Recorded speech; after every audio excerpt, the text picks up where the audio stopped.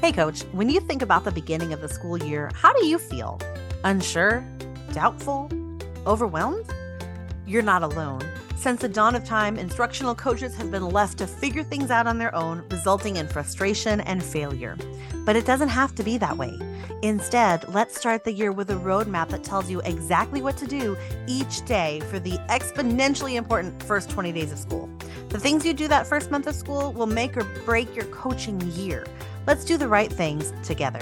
Head to buzzingwithmissb.com/startup to join the waitlist for my instructional coaching startup course. The course opens in mid-July, but if you join the waitlist, you'll receive a coupon code for 15% off when the course opens up.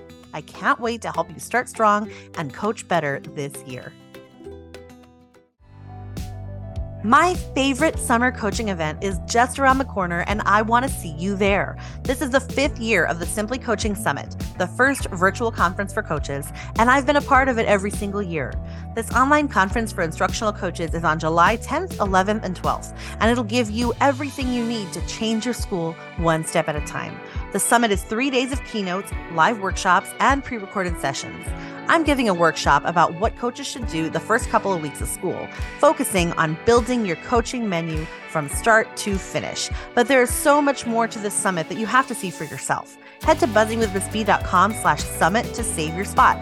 The best part is that you have 6 months to watch the videos. So if your summer plans didn't include some cozy PD at home on the couch, you can watch them when you're back at school. Check out buzzingwithmissb.com/summit, and I will see you soon. You're listening to Buzzing with Miss B, the coaching podcast, where we believe that every teacher deserves a coach, and every coach does too. I'm Chrissy Beltran, an instructional coach, resource creator, and coffee enthusiast. And I'm your host. Stay tuned for practical tips and honest coaching talk that will help you coach with confidence.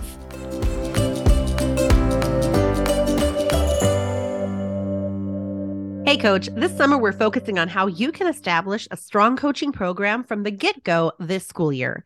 Last week, we talked about how to adjust into this new role and being out of the classroom.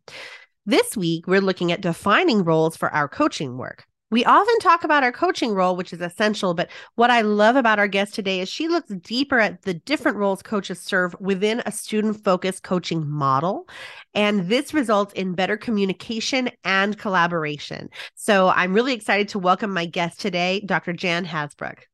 Thank you so much for joining me today, Dr. Hasbrouck. I'm happy to be here. We're excited to have you here too. Oh, go ahead. What were you going to say? I'm just going to say, always happy to talk about coaching. It's been something I've been thinking about for a very long time. That's great. Yeah, we love to talk about coaching here too. Talking shop is one of my favorite things, and most people don't believe that that is true. Love to talk about shop. So could you introduce yourself to our listeners today and talk a little bit about who you are, how you ended up here, and what kind of work you focus on right now? Yeah, for sure. Well, as I said, I've been doing coaching for a very long time. My career has been in the multiple decades now. I actually started off originally as a reading specialist. I did that for about 15 years, mostly at the elementary level, and really enjoyed that work tremendously. But toward the end of that time, I had the opportunity to take on a new role that was very minimally described to me by my boss at the time. He was in charge of all the reading specialists in Springfield, Oregon, actually the district where I worked at the time. And he had this idea. He told me that he thought it would be a good idea if there was somebody available to work with all the different reading specialists in the various schools and help them, help them. This is the way he described it. And then he asked if I would be willing to consider taking on that role. And so that's what led me to a big shift in my work, not just in the district, because I figured out quickly that this job that he was asking me to do was probably something like consultation or coaching. We were using the term consultation more back in those days. Um, but I also realized right away that it was very different from being a reading specialist, and I didn't have very much confidence or even a vision uh, of what I was supposed to do. So that ended, that pushed me to make some connections with folks at the University of Oregon who were actually doing some training programs in what they called school-based consultation. Professionals working with other professionals in school-based settings to help them, achieve maximum achievement for their students, that kind of thing. And so Jerry Tyndall actually was the professor who had just started that program. And so I started taking classes from him and found them to be very helpful. And Jerry and I really liked working together, and he suggested I just stay on and get a doctoral degree. So I studied with Jerry. That shifted me. I continued my interest in coaching and developing processes for coaching and doing research in coaching, but my original interest in reading never went away. So those two things became the focus of my work as a professor, both at the University of Oregon and then at Texas A&M University. And I think because of my own personal interest in what's actually happening in classrooms, I always stayed connected with research and projects and consulting and opportunities to work with people in the field. So, in fact, I'm no longer affiliated with a university. That was a wonderful experience, but I felt too isolated in the ivory tower. So I just work professionally, independently now, and work with schools, both again in that field of reading. And mostly in reading, I work with the foundational skills, kids who struggle with learning to read, dyslexia, that kind of thing, as well as coaching. I love that. I love that you've been reflective throughout your journey, and you've decided it's important to, make sure that you're really connected to what's going on in schools, because that's how we can be the most supportive of what's happening in schools. Yeah. Yes, it's not theoretical for me. I spent Mhm. too many years looking into the eyes of children who were struggling learning to read and write, and being too disconnected with that process, especially I would say right now, because in the area of reading, we've had pretty much, I mean, it's an explosion Mhm. of good evidence that has actually, in most cases, validated what we've been doing for 50 years. It's not like it's a whole new body of evidence, but it's increasing evidence about best practices in reading. And so I'm very excited to do work. Through coaching and other models to get that information in the hands of teachers so we can help as many kids as possible.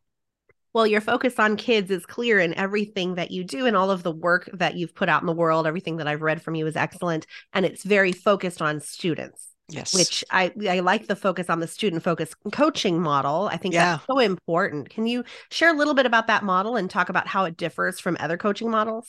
Yeah, and that model that we're now calling student focused coaching evolved over I think it's about 30 years now, and it really started way back at the University of Oregon with my work with Jerry Tyndall, who was, as I said, doing courses. We had a beginning database, a beginning research evidence about the consultation process, where somebody was often a special educator or a school psychologist. That was the focus of a lot of the research. What were the optimal processes for those people to work with their colleagues to help students? So I was learning and doing research from the very beginning. Jerry and I wrote some grants and to do some research and training. And we had to label our model back then. And we originally called it responsive consultation, looking at what the research said. And my experience in the field was that this process, whatever it is, with one colleague working with another colleague, it has to be flexible. It has to be responsive to the situation because in the real world, every situation is very different. So we worked on that model for a while. And then I moved on to the University to Texas A&M University and ended up working with a woman there, Jan Hughes, in school psychology. And she had been doing some similar work, and she was very interested in what we did. So we kind of melded what we'd done together and started calling the process responsive systems consultation, which worked really well in her field of school psychology and a lot of the work that special educators do. But then I also started working with originally a master's student who stayed on for her doctoral work, Carolyn Denton.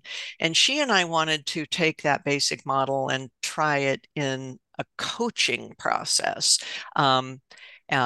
And we did that and found that this responsive model worked really well in coaching. And we named that model student focused coaching. And that was that would have been in the early 90s when we started referring to our process that way, which is, I think ultimately all coaching models have a focus on students, but we wanted to emphasize that to de-emphasize the power structure between the coach and the coachee, or the coach and the teacher, that the research that I've conducted, the research that many others have conducted, really make it clear that that process is most effective when there is a reciprocity, when there's an even power sharing, that if what the teacher needs from the coach is real direction,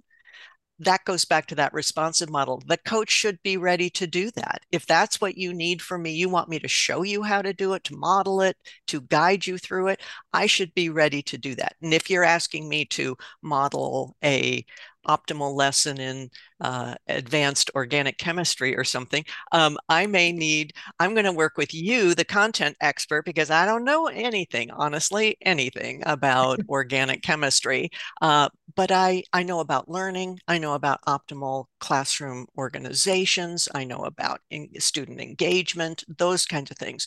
We can work on that, the coach and the teacher together. So if that's what the teacher wants, some teachers may want, what they want from you as the coach is just a resource. I'm kind of out of ideas, or I've been hearing about, in the reading field, I've been hearing about phonemic awareness. How should I, as a fourth grade teacher, should I be paying attention to that? Or I think some of my kids have dyslexia. What should I be doing about that? So the role can be very different, but at the end of the day, making sure that the purpose doesn't get lost. Two professionals over here talking to each other about dyslexia. What about the kids?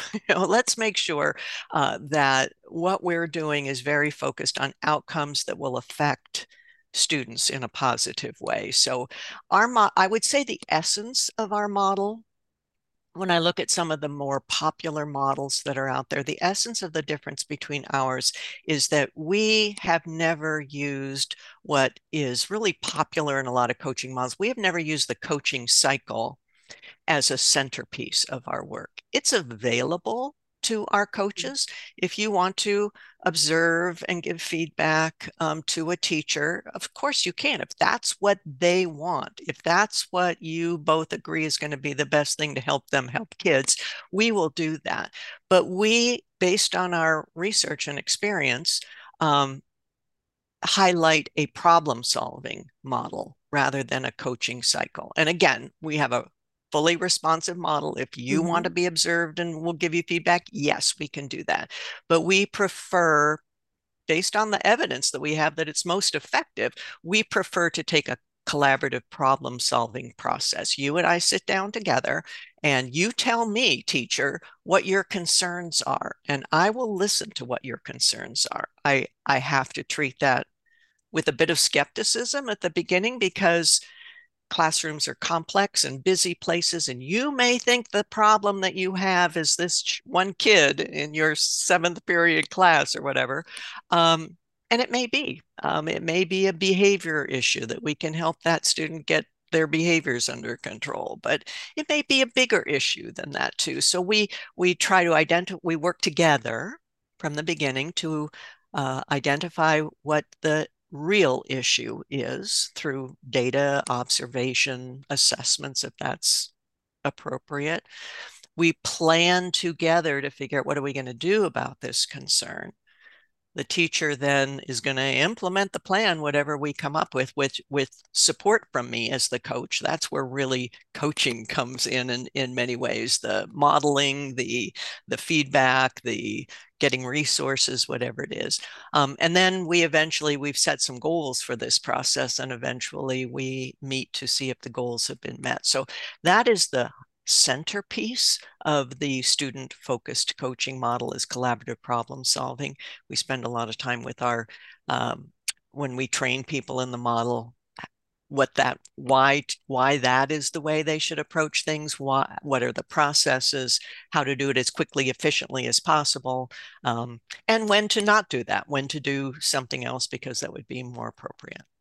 That's so wonderful because it is, you're saying it's responsive, it's differentiating, based on teacher need and the way teachers Exactly. learn and where they are in their career and in their learning curve and all these different things that they have to be really good at. And so I just love the way that you've defined that. It's not saying everybody's going to go through this process and I'm going to put you on a schedule and rotate through each teacher. Each teacher is going to get 2 coaching cycles every 9 weeks. And sometimes I get questions like that. Well, how many coaching cycles should I be doing every school year? How often should I be? And I'm like, it really depends on your teachers and their need. And so much is I mean, it's going to look different from grade level to grade level, even let alone from school to school. And so it's you can't quantify what your coaching program is going to look like. We need to see who we have that we're working with and start from what they need. Just like in your classroom, we have to look at our kids and say, what do our kids need? And we may have to make big adjustments and do things in ways we have never done them before. Exactly right. I'm thinking right now of a colleague of mine who's a second grade teacher. She's in her, I think, 32nd year of teaching, something amazing like that. And I've had the privilege of being in her classroom many times.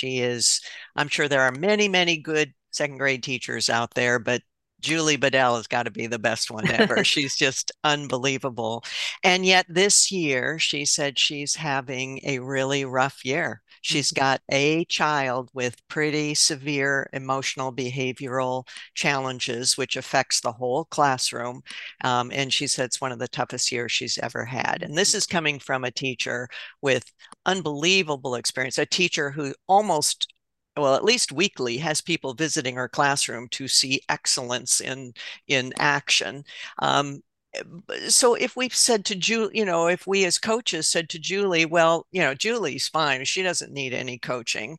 Um, Exactly. We differentiate because as you say, every year is different. Your kids are different. And if the focus is on the students Yeah. and what help could we provide to Julie if she asked for assistance, what would that look like for her this year? The first part of the year, the second part of the year, it's all differentiated. That's the word, Chrissy. We have to differentiate this along with keeping our focus on the students. So we're not just doing this adult stuff out here that feels really good and satisfying, maybe intellectually engaging or whatever. We should all be there for the students. We need to keep that as our focus. Yes, every teacher deserves a coach. And we can't be the coach for every teacher if there's a stigma around coaching that it's about whenever you're not being successful. Yeah, very, very true. We work a lot with that too. That's another really key aspect, not just of the student focused coaching model, but of all models of coaching, is to work really hard to have clarity about what the role is. Mm-hmm. From the coach needs to have that as much as possible. The administrator, the principal, whoever works directly with the coach needs to have clarity around what is the purpose, because there's limited time. There's always limited time. It doesn't matter. It's always Mm-hmm. limited time. And so clarity around what is the purpose? How am I supposed to be spending my time? And the flexible and making sure that the teachers understand that as well. So all participants in the process, but that also has to have a certain level of flexibility, that the model can't become or the role of the coach can't become rigid. It should be negotiated over time as things change, as we have, oh, I don't know, a pandemic, Right. or a particularly challenging student or a new curriculum. A friend of mine Mm-hmm. who is a coach in California is on a year three, I believe, of a curriculum adoption. And it, set them back in many ways to step one. And it's just been dealing with this new curriculum has really been the focus of her work. She's really anxious to move on to, other things, but that kind of flexibility and just what the role is going to be this year for the next couple of years. Mm-hmm. That's a good point. We do need to redefine that role frequently because every year does look different, and our admin all have different ideas of what we do. And whenever we don't Yeah. have that clearly defined role with admin, then we're like fighting an uphill battle because we think we're doing what we're meant to do. And we're not doing what admin has in mind. And then it's like a tug of war. Like, this is what my job is. No, this is what your job is. Yeah. And so it's very stressful. And so many schools are going through what you described with a new curriculum, rolling out new programs or pulling back on an old program and kind of creating their own over time, which is a completely different process and takes a lot of time to write that curriculum from scratch. And so we really have to define what is our place in that. So in those years, I'm sure that you serve more of a consulting, professional development role, rather than maybe the coaching work that we had been used to doing in the past. So Yeah. we have to kind Yeah. of change that. Definitely. We should. I'm glad you brought up role also. I did want to know a little bit about many of our coaches are pulled into sort of an administrative role. They start to feel more like an assistant principal than a coach. And so could you share a little bit about the differences between a coaching role and a supervisory role? Because I know that's Mhm. one of the things that you've written about. Yes, we did highlight that because I think it's universally true in all coaching implementations for a variety of very understandable reasons. But one being that most principals haven't in their training, in their preparation, nobody really explained the role of the coach to them. And if they did, it might not have been well defined and Mm-hmm. et cetera. So what do principals know? They know their job really well, and they know that they don't have enough time Mm-hmm. or days in the week or hands to get it all done. So, oh, look, here's a person who's Mm-hmm. smart and capable and resourceful and lovely to work with and not with kids all the time. What could I ask them to do that will be good for the school and helpful to me? And yeah, lo and behold, pretty soon, that is the role. The Mm-hmm. coach, still called a coach, is an assistant administrator. So there's no real fix to that except information and an agreement that there is a role for coaching and it should be well defined. We try to do that in our book of talking about, our definition, but we definitely recommend to the coach and their admin to have conversations, and we actually structure conversations about what that should be, what should the goal be, what should the roles be, and having those conversations initially before the role is even introduced to the school, or in the reality of many places, the coaching has been introduced to the school, but now they're thinking, oh, this isn't really going very well. So how do we do a redo Mm-hmm. and how to take on that process? But it starts with conversations about uh, choose, ideally choosing a model of coaching because there are many different sort of vague ways of doing it. Let's pick a model. Let's do this. Let's talk about what are the essences of this model. Let's talk about the realities of who our school is. What are the needs of the children in this school? What are the needs of the teachers in this school? What are the goals of the administrator in this building? Using those kinds of things, in some cases, actual data. We can survey the teachers. What is it that you would like in terms of your own professional growth and development? Let's look at the data from the kids. Where are our kids thriving and where are they struggling? And let's have conversations about how my time as a coach, which is never enough, always limited, how do I focus my time to address these concerns that we have identified? And then continuing to have those conversations. We recommend at least at minimum 3 times a year that you have conversations specifically around your role. Here's how I'm spending my time. Let's look at student outcomes. Let's maybe survey teachers again, that continuing to bravely and purposefully have those conversations so that we do draw a line. The biggest line, you asked, what are the differences? The biggest difference really is power and authority. Mm-hmm. We talk about that a lot in our trainings and in our book. I often joke about coaches should have a t-shirt that says, I have no power and no authority. Right. And that statement kind of shocks and scares some coaches sometimes, and principals. Well, what do you mean by that? And I'm, I think it's a fact, so I don't think it should be scary or shocking. In fact, I think it should be a relief to coaches to think that they don't have power or authority to make teachers do anything. They are not the administrator. They are teachers in a supportive role for teachers. They should align themselves more with their teacher colleagues than their administrator.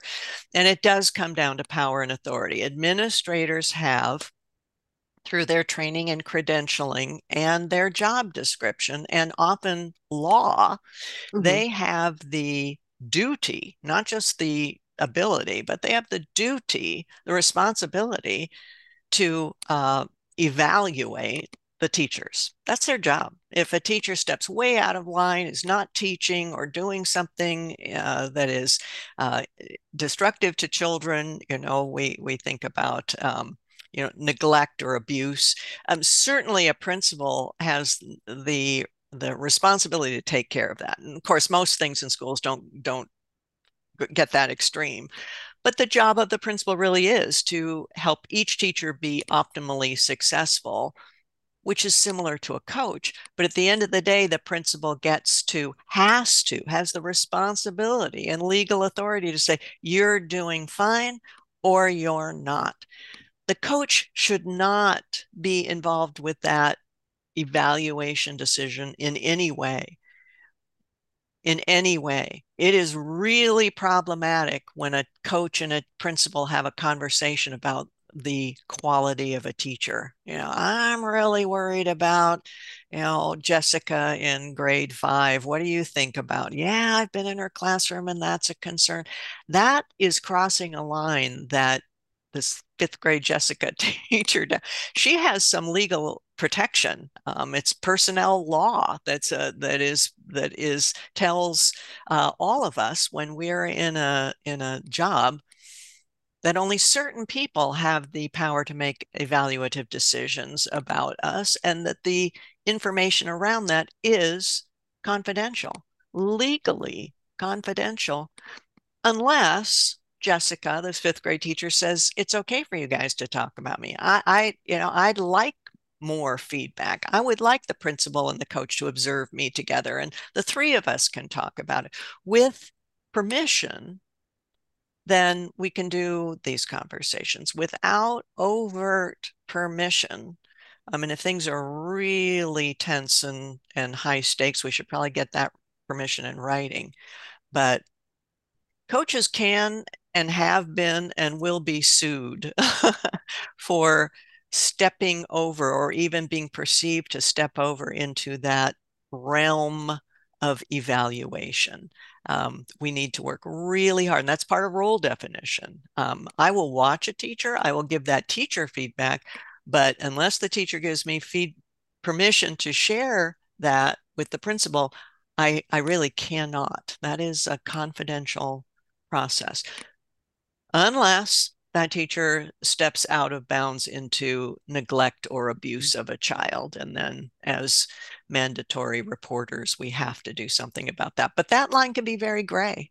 You Mhm. know, I often tell the story because it's so clear in the 30 some years I've been involved in this. I was in a classroom and I watched a teacher pull a child's hair right in front of me. And so that was clear, absolutely Mhm. clear. She knew it. I knew it.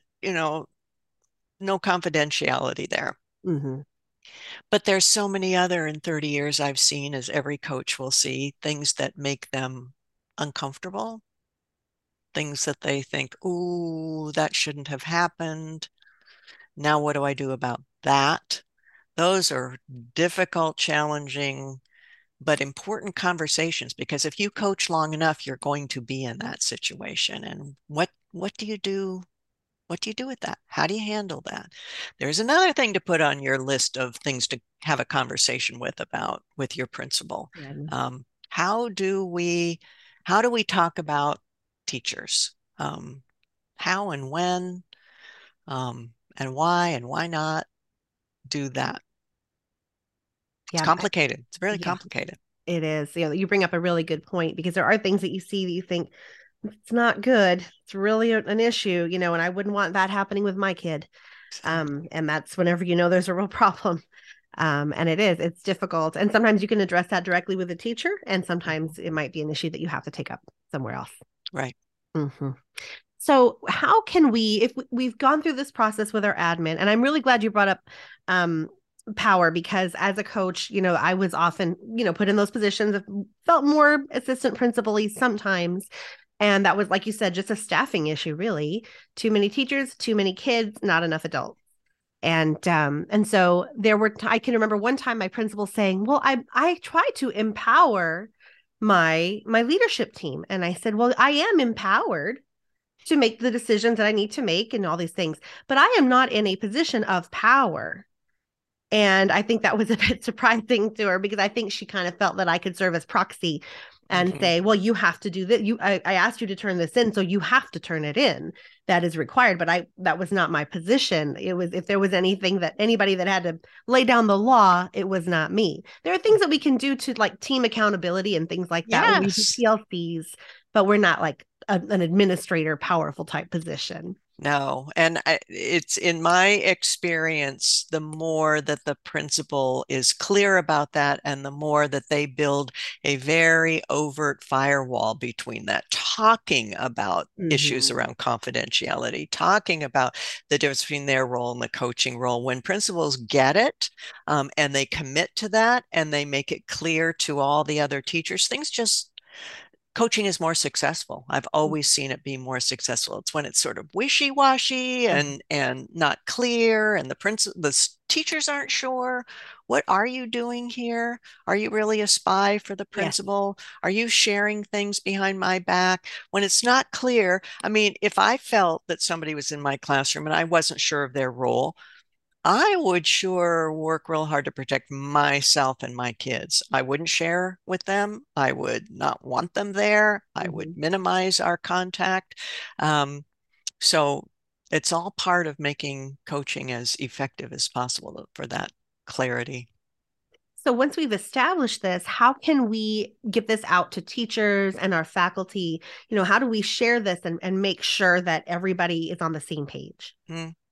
Well, putting things in writing really helps. As Mm-hmm. somebody who does a lot of writing, I know that my thoughts get much clearer and clearer over time because the first draft is never the final draft. So I'll write something down, and maybe these are the kinds of things that Jan is going to do in her coaching role, and the principal looks at it. We look at it multiple times. Maybe there's a leadership team that can look at it, and as soon as we have as much clarity as we can right now, because it will change, what we suggest is optimal because of the power and authority issues is that the principal shares that rather than me going from teacher to teacher or even talking about my role in a faculty meeting. If the principal does it and says, we have a coach, this is what she's going to do. If you have any concerns about this at any time, come to me, because this role is important, and these are the things that Jan is going to do, and these are the things that she's not going to do. Um, and we will, revisit this at any time, but we're here for the kids. She's going to help you be the best teachers you can for our students.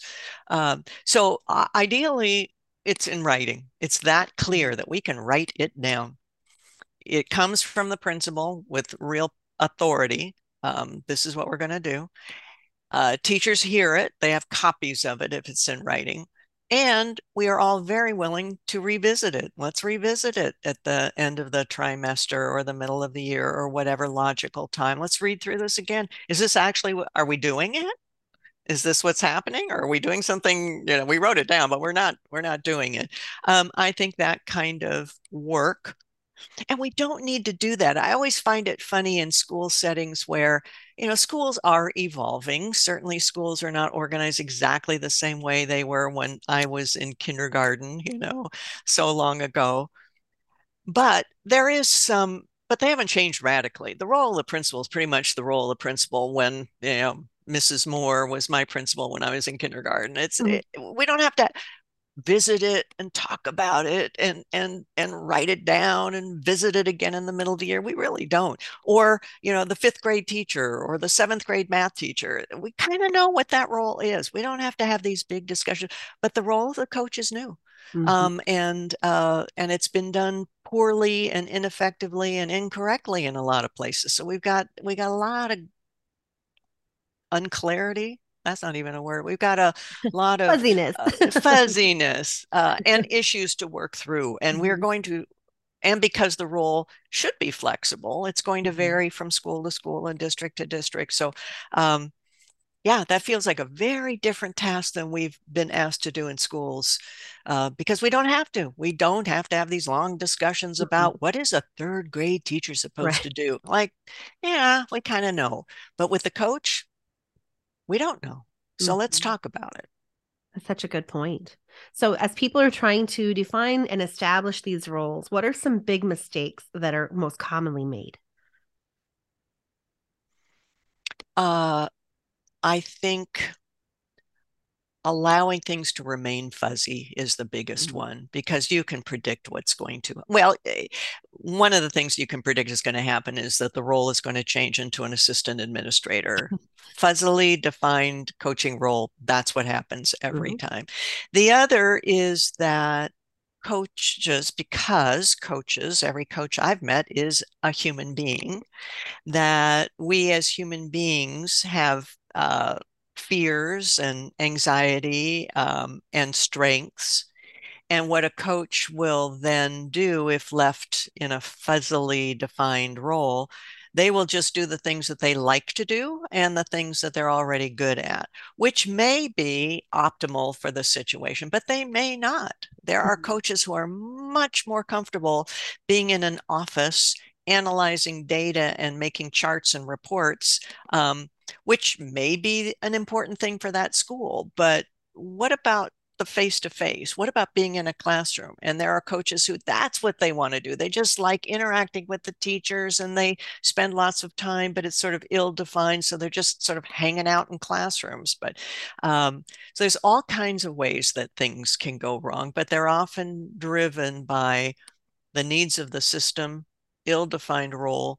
Um, and then what happens, I mean, I've just seen this so many times, is that, yeah, the coaching role evolves to what that individual coach is comfortable with and what they like to do, Mhm. and for They better or worse. Yeah. Mhm. They end up taking a lot of small groups. I do see a lot of coaches use this Oh, kind of yes, interventionist. And that's exactly. that's maybe your comfort zone if you're newly out of the classroom. It's like, oh, I miss the Exactly. kids, you Oh, know? yes, I would have loved to have done that. Oh, I'll Mhm. just take this group. And do you have Mhm. any groups you need me to take? Yeah, Mhm. that would have been my comfort zone. Going in and watching a teacher teach and giving them feedback. Oh, no, no, no. I did not want to do that. And until I got much more comfortable and Mhm. realized that I wasn't watching them to give them feedback in the same way a principal watches to give feedback.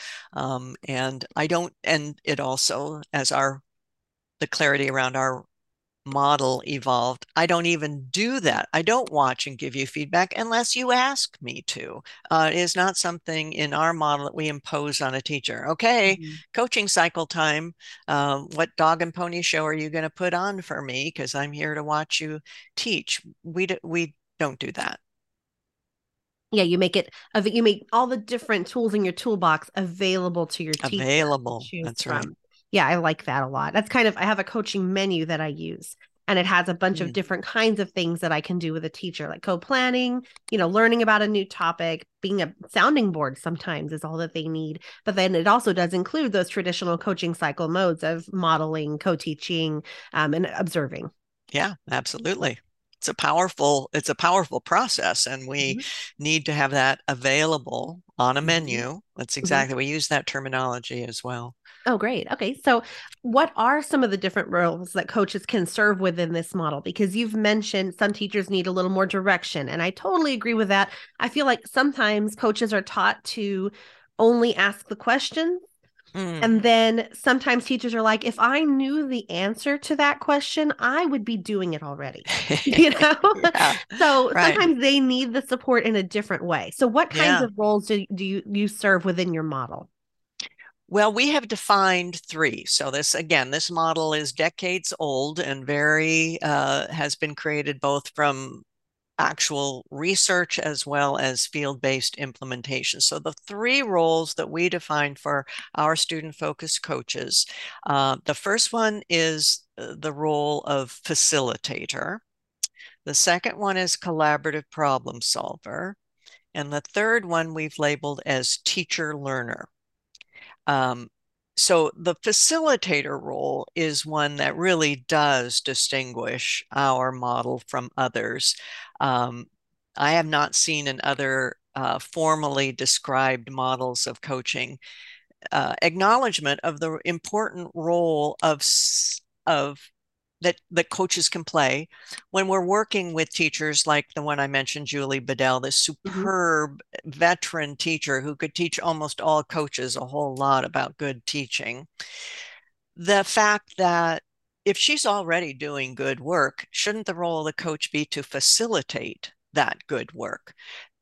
We put that up front and highlight it because it helps us acknowledge to ourselves and to our colleagues, I'm not here to fix bad teachers. This is not my role. I'm here, first of all, for students, and I can only do that through you, through my partnership with you. But part of the time will be to facilitate the good work you're already doing. How can I do that? How can I find some materials you need, or maybe make some phone calls that you don't have time to make, or set up meetings or some little things. And we don't want coaches to spend all their time doing that because that can become just a time suck of going around and making people feel good and facilitating their work. But it's an acknowledgement that it's valuable for hardworking, skillful teachers who work in isolation a lot of the time to facilitate that work. We also put within that category all the things we do um, to get relationships started because I'm not going to be a very effective coach if I don't have some kind of professional relationship, not friendship, but a professional Mhm. relationship with you. So how do we get that started? That's the facilitator role. The collaborative problem solver role is where we do hope actually that our coaches spend most of their time. This is engaged in sometimes very lengthy and multifaceted process with a teacher where it may start with the teacher contacting me to say, I'm really struggling with I'm a seventh grade math teacher.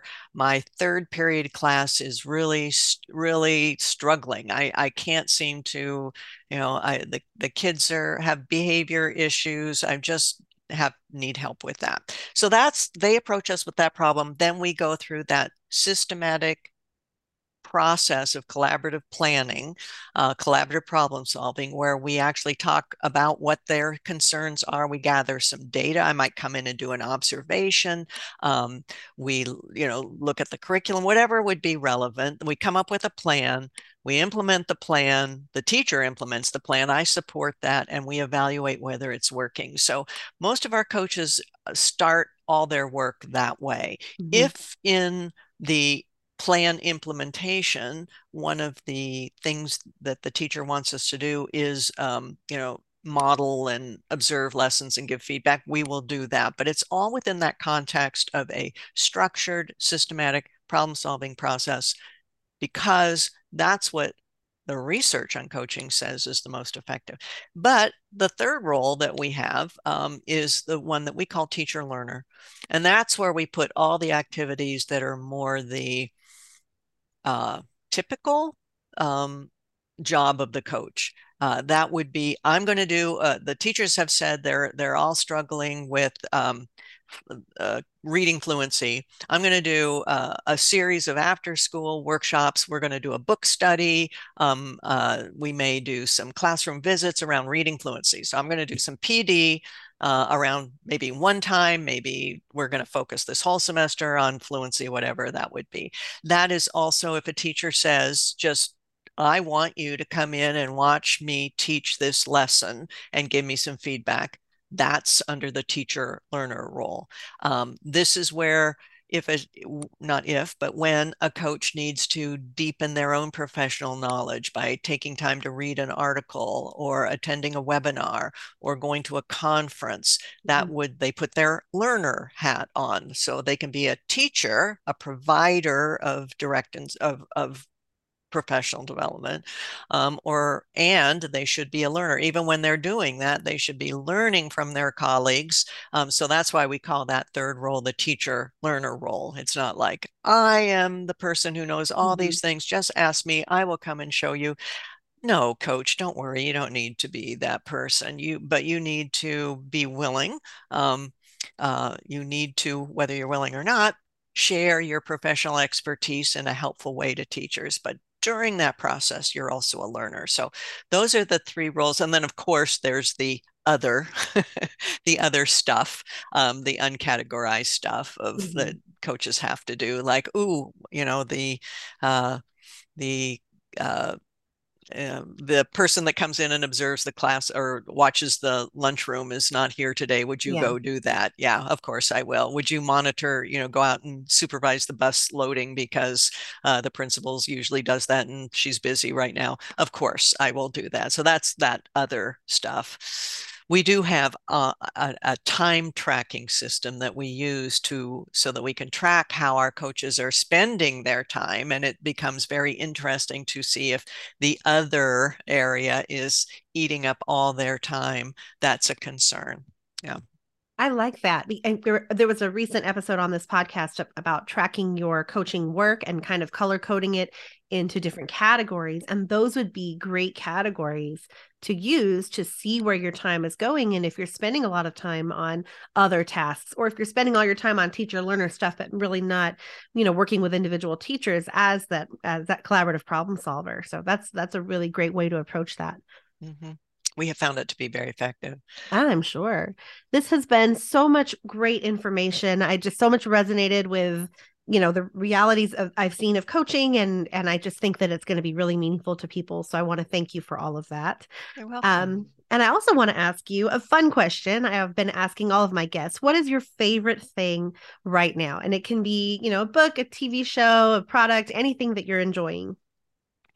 Well, I live in Seattle, Washington, and true to its reputation, we have long, dark, gray, drizzly, rainy winters. So it's spring right now. I love the fact that we have a few sunny days. It looks like today is going to be one of those. So I love just spending a little bit of time, if I can, in my garden. It's nothing formal or fancy, but I like getting out and weeding and looking at the flowers and taking walks. I'm dog sitting right now for my son and daughter-in-law. So I am taking my dog for the walks. Just being outside is my favorite thing to do right now. I love that too. I live in El Paso, Texas, which is called the Oh, Sun City. So we are kind of your polar opposites as we have sun the majority of the year, lots of it. And in the summer, it's kind of unbearable starting in, mid-June all the way through probably the end of August, possibly September. But in the spring, it is absolutely gorgeous. And my kids, I take my kids outside every day. We play in the backyard, and it's just, we love to be out when we can. So mhm. yes, I can completely understand that. I would love people to be able to find you online, and you mentioned your book. So if you want to share a little bit about that, that would be great. Yeah, I'd be love to. Well, finding me online, I do have a website, cleverlyjanhasbrouck.com. So if you can figure out how to spell Hasbrouck, then you can find me and some of my stuff there. I'm probably most available on Twitter, and that is also at Jan Hasbrouck. I have found a really lovely community of people. A lot of the activity on my Twitter feed is around reading, but also around coaching. And I just find it amazing in my teacher learner hat. I connect with a lot of people and find good articles and conferences and webinars, all kinds of things on Twitter. So at Jan Hasbrouck.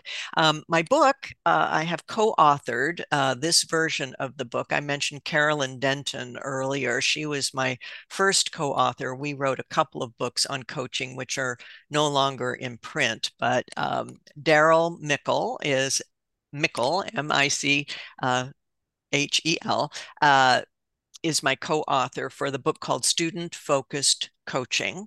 It's published by Brooks, and it's been out for a little over a year now. And it really just goes into more detail about the things that we talked about here today. What is the origin of that model? Where did it come from? What are the different roles? How to do those? The role of the administrator, and all kinds of helpful things about our model. So thanks for asking about that. Yes, absolutely. I'm sure that there's some people who are going to want to grab that because the way that you've described this model is just so realistic and practical. And I just feel like it's going to help a lot of coaches kind of define what their coaching work looks like. So thank you so much for that. You're welcome. Thanks for letting me share that. Yeah, we loved it. Thank you for being on the podcast today. I loved everything that Jan shared because it is so realistic, so practical, and it just really does. I really did find so much in what she shared that resonated with the way that I've approached my coaching work. So I just loved it. And I hope you did too. In the next episode, which is going to be episode 154, we are going to do something different. And we're talking to several different coaches about how they schedule their time. Scheduling is one of those things that looks differently for different coaches, even at different times of the year. So I'm going to have different coaches share their schedules, and I will share a little bit about my coaching schedule looked like when I was on a campus as well in the next episode. So make sure you come back and listen to that one. And until then, happy coaching.